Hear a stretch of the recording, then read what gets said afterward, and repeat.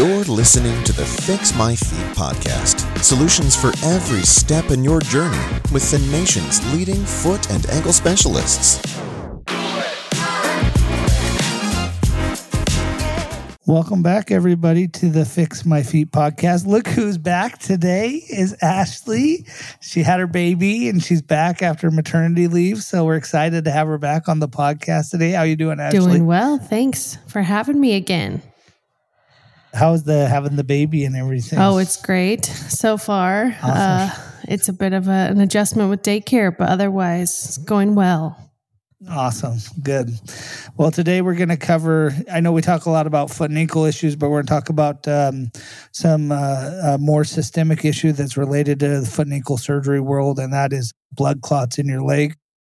And for those who are maybe not as familiar with it, one of the risk factors for any surgery, but particularly lower extremity surgery, is the ability to develop a blood clot in your leg. And we review this with our patients regularly. So I thought we would talk today about maybe some of the signs and symptoms and what exactly happens with that process to better educate patients that might end up going through this complication as a result of surgery that they have. So I think the simplest way to start out with, Ashley, is just so patients have better say what exactly is a blood clot. You know, if somebody hears that term, you know, what exactly, I guess, is going on in their vein or whatever. So blood clot, and it's not inherently a bad thing. Like, we form blood clots all the time as our body's natural way to stop bleeding. So a blood clot, pretty much, it's just the end of the process to stop bleeding. It forms kind of like a plug in the vein. If like your vein was injured or something like that, like when you get a bruise, your blood is clotting. So that way you're not going to bleed out. So it's made up of stuff that's there's something called fibrin and like a buildup also of platelets, which are like the product in your blood that you can donate and everything like that. So it's a really normal process, but that process can be increased, especially with other things that we'll talk about. Yeah, so that's perfect. So it is a body's natural process, and as surgery leads you susceptible to the formation of this. Now, sometimes you can get clots in superficial veins. So, I mean, this is going to get a little deep, and those are usually not problematic for you. The problem is what we call deep vein thrombosis. So these are veins that are deep, large veins inside the lower leg. Usually they can be inside of the upper extremity as well, but yeah, so deep vein thrombosis is mostly what we're talking about today, just for clarification. And exactly what Ashley said, it's a buildup of natural clotting factors that happen in the body. And usually these things happen, and the reason why surgery leaves you so susceptible to these things is there's kind of a holy triad, not holy, I shouldn't say, but a triad of things that happen. So one is hypercoagulability. That means we've gone into an inflammatory state where the body wants to clot more. So there's a lot of things that can throw you into a hypercoagulable state. Surgery happens to be one of those things that increases inflammation within the body.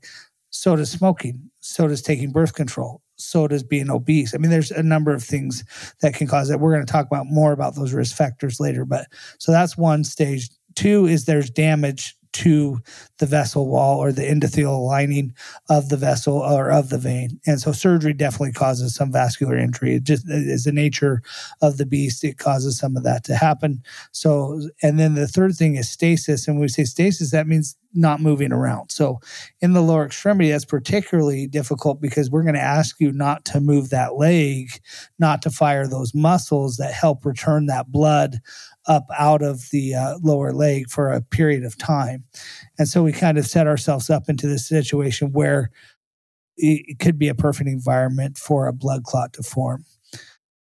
Now, blood clots forming in lower extremity surgery is rare. It's rare. It's a very, low complication rate, but it does happen. So it's important, since we talk about foot and ankle surgery on this podcast, that we discuss this and try to shed some light on it. But that's kind of what sets us up for the potential to form a blood clot after lower extremity surgery.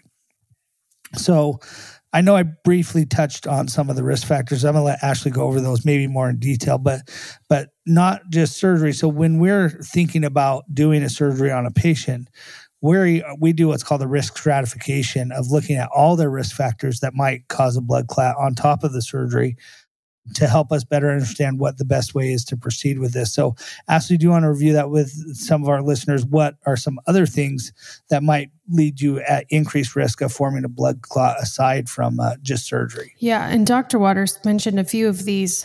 The big one that there's a couple of big ones that we always ask our patients, especially because usually patients who want to have foot and ankle surgery are generally healthy the rest of the way with their body systemically. So we're not, some of the other causes, maybe if you were a hospitalist or in a hospital setting, something like infection, some of the things that make you really sick can increase your blood clotting risk. Some people just have hereditary disorders that can increase their blood clotting risks. So some of those things we always need to make sure we do. But the big two that we always ask people is if you smoke or use any sort of tobacco product, because that increases your risk for blood clotting for sure. And then also any kind of birth control, especially a birth control pill, but any kind of like hormonal supplement also can increase your risk. So those are the two big ones. And I'd also tack on, I guess, if there's a third one would be obesity. So someone who is morbidly obese or someone who has a very high BMI, we really should put them on a blood thinner. We'll talk about that later, but that's important because we don't want them to get a blood clot. Yeah, well said. So we're screening you for those kind of risk factors and doing a stratification. You know, do you have one risk factor? Do you have two? Do you have three? Do you have four? Like, where are we at with the risk list on this in relation to the potential to possibly develop a DVT or a blood clot? So those are some of the things. Additionally, patients who are listening should know, like, if you're a female and you're taking hormonal birth control, you're at risk to form a blood clot with or without surgery. I mean, that's an inherent risk of the medication itself. And so I've had patients come in who are wondering why their leg is swelling, and a female on birth control who's developed a DVT, no surgery involved, no anything. So surgery is just an additional one of those risk factors that we talked about. The other one I would talk about that Ashley, and then Ashley has one thing to say that I've seen is prolonged air travel is another thing. So I don't know if you're going to say that just now, Ashley. Then you go with that. No, I was just, when Dr. Waters mentioned the lady with birth control came in with a swollen leg, a lot of times there has to be something that maybe spurred it. So air travel is a really common one where your legs are dangling down, you're in the airplane and you're not moving around. So like usually the longer flights will be the culprit of that. But yeah, I was just going to mention that too. Yeah, longer flights, definitely the culprit. So that's something I always talk to my patients about. Sometimes I'll get questions like, I just had surgery, but I want to take, trans-American flight, 4 or 5 hour flight. Well, then that's something we need to think about, because definitely we now increase the risk of a potential of a DVT forming. And what do we do to try and mitigate some of that risk while you take this trip? So those are some other things. So these risk factors are things. The other one I think we should mention, and Ashley touched on this, but the most common genetic factor that causes increased clotting is called factor V Leiden. And we see it a few times a year for sure. So it's not completely like very uncommon. It's out there. Usually people know if they have it. I mean, occasionally somebody might not know, but usually people know. But that in and of itself, if you're factor V Leiden, you have an increased propensity to develop clots. And so that's definitely a risk factor for somebody who's thinking about lower extremity surgery with that. So anything else, Ashley, you think we missed on kind of the risk factor kind of side of things? I'd say also people who are older and maybe aren't moving around as much, like what Dr. Waters was talking about with the stasis, where after surgery you're not moving around. If you're already in that state before surgery, where you're not really very mobile, your blood in your veins is sitting in there much more. You're not getting up and walking a lot. You also have a higher risk. Yeah. And I think maybe one thing that I skipped over when I talked about kind of a little bit of the pathophysiology, the way we get blood out of our legs and back up to our heart is through veins that have valves. But the other thing that helps is the muscles in the lower extremity pump against those veins to push that fluid back up out of the lower extremity back up to the heart. So when we ask you to not move those muscles, we're creating more stasis in the lower extremity during that non-weight bearing time. So that's something we have to think about. But so that's another reason why we get extra swelling and trying to get those things activated again. So yeah, that was all, I think, very well said with the risk factors. So we've talked about risk factors.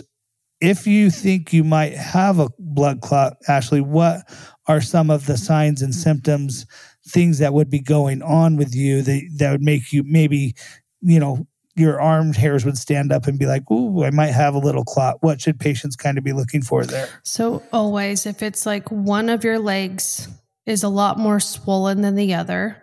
So if you've had surgery or something like that, sometimes that can be difficult because swelling is normal. So it's just usually a large amount of swelling that's abnormal. And so that's one of the things that can look for. The second thing is there's one spot in your calf or somewhere in the leg. Usually it's in the back of your calf up at the top that is really painful to touch. It won't go away with any sort of medication. It hurts all the time. And you can't get relief from anything. And then some people also have like a redness in their calf. I will say that it's not everybody has the redness or the abnormal swelling. Sometimes it's just pain, or some people just have swelling. They call some of these signs and symptoms, like if you get an occult blood clot or something that's more hidden, is because you don't have a ton of symptoms. So it's just the swelling is a big one, the redness and the pain. Yeah, those are the big three for sure. And I think, in fact, we just had a patient come to the office recently post-op who had these symptoms that we're talking about. The calf is more swollen against the dressing. If you squeeze that calf, just like Ashley said, you're gonna elicit pain in the back of that calf, even though we didn't really do anything back there.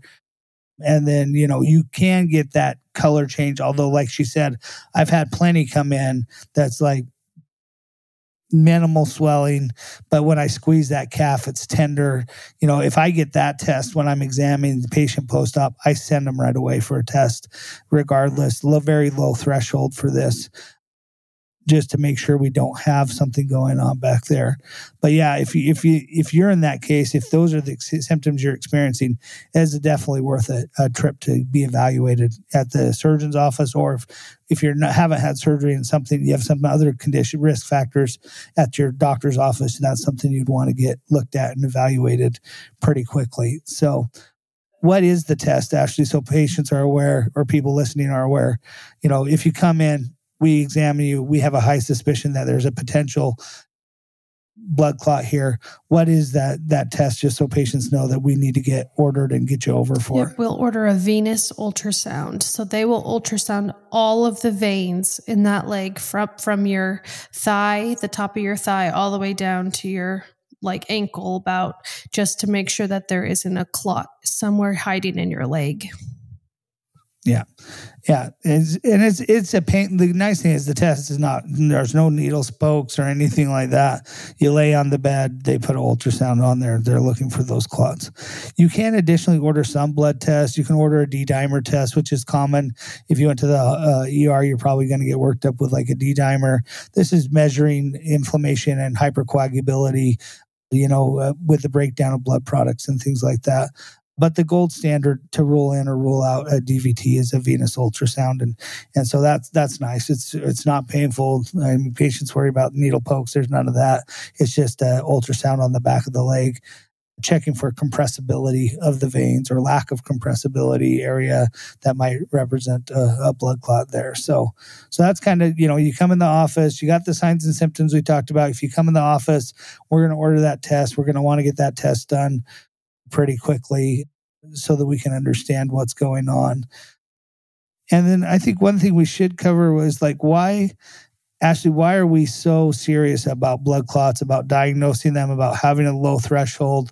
Like, some patients might not understand like why this is so serious, but what are some of the potential risk factors, complications that can come from a blood clot? Yeah. So if your blood clot stayed in your leg, then we wouldn't probably be as worried. It's still not good to have your vein being plugged. So we'd still want to like fix that. But what can happen is that these clots can travel upwards. Like we were saying, the blood from your veins in your lower legs are going up towards your heart. So that clot that you formed, if all of a sudden you somehow work it loose and it shoots upwards, it can go up not only to your area of your heart, but really what happens is it gets trapped in your lungs.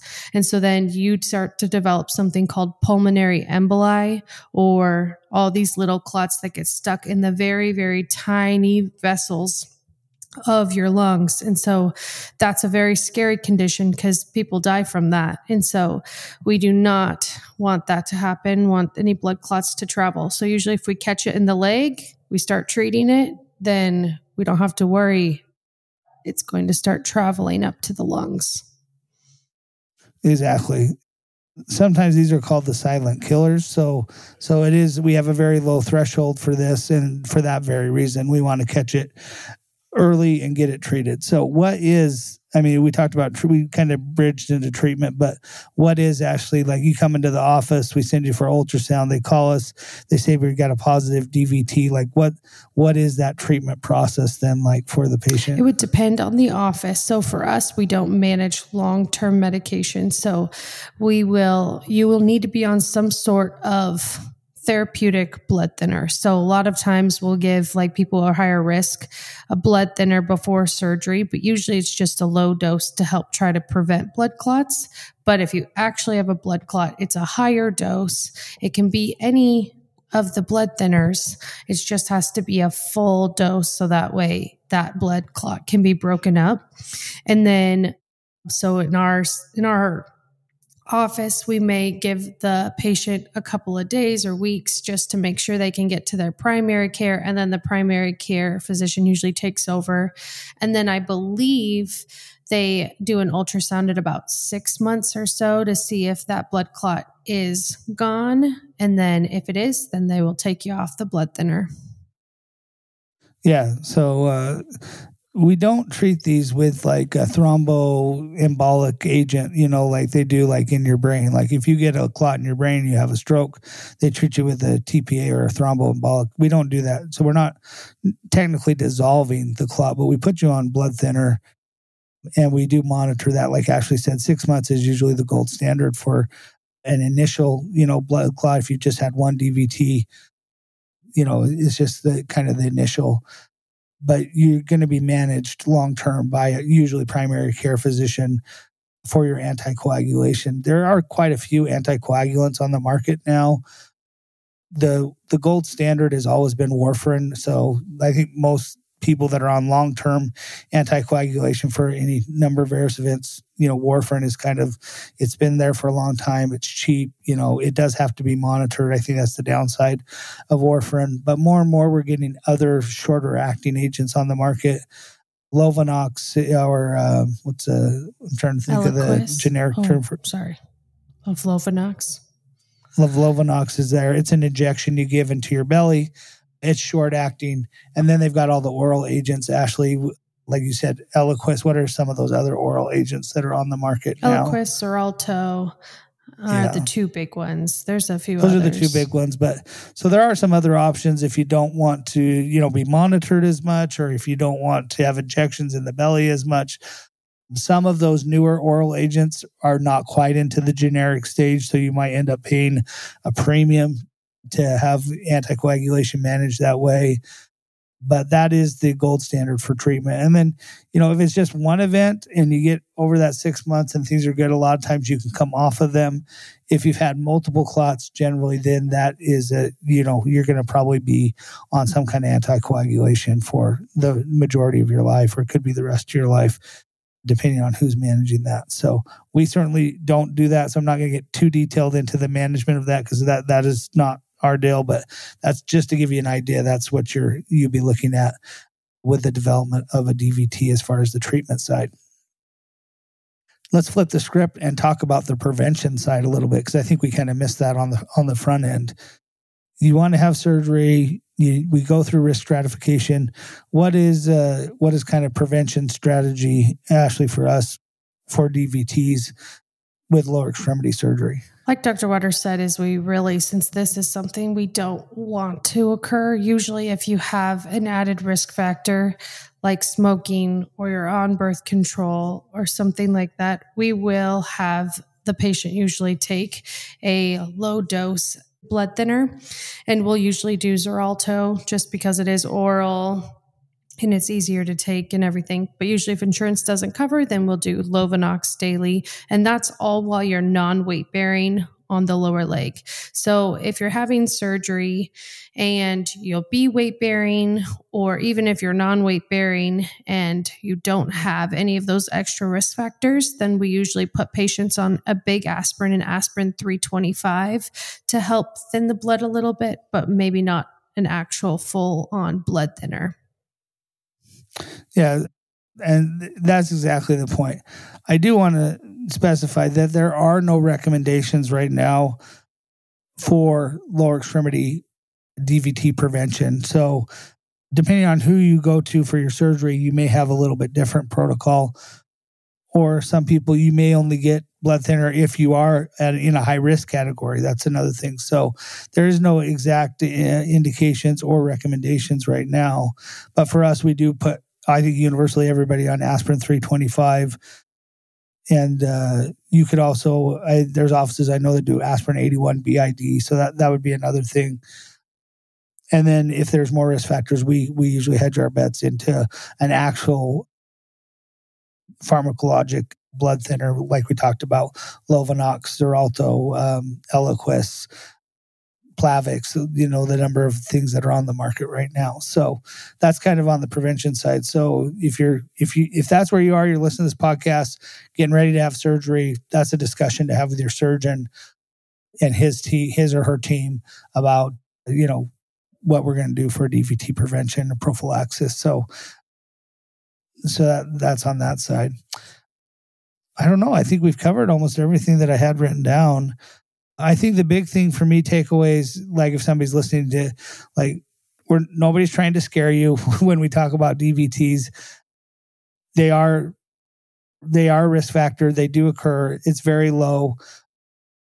We try to prophylax and prevent them, but more just want you to be educated about, what are some of the signs and symptoms and what might the process look like so that you can feel more comfortable, with the process as things move forward for you. So, Ashley, any other takeaways that you have about DVTs or anything? No, I think I just tell people every time that we say, okay, we're going to get an ultrasound. And I just say, if it is a DVT, it's okay. We can take care of it, but it's better to find out than to find out way later down the line. So, yep, it's always better to check. Beautiful. Yeah. So be aware, be educated, make smart decisions. And until next week, we appreciate Ashley being back. She'll be back with us more often. Got lots of exciting. I know we Dr. Leonardson and I did a section on flat foot. We're going to dive more into flat foot, the surgical side of things coming up here in the future weeks. Just FYI for anybody missing Dr. Leonard's today, his wife just had a baby too. So we got lots of babies coming around our family here. So we're excited about that. But until next time, check us out on social media, Facebook, Instagram. We're on TikTok. You can check us out, Platte River Foot and Ankle Surgeons, or the one for the podcast is Fix My Feet Podcast. Thank you very much. Have a good day. Thanks for listening to another episode of the Fix My Feet Podcast. To schedule an appointment with one of our providers, visit www.prfootandankle.com.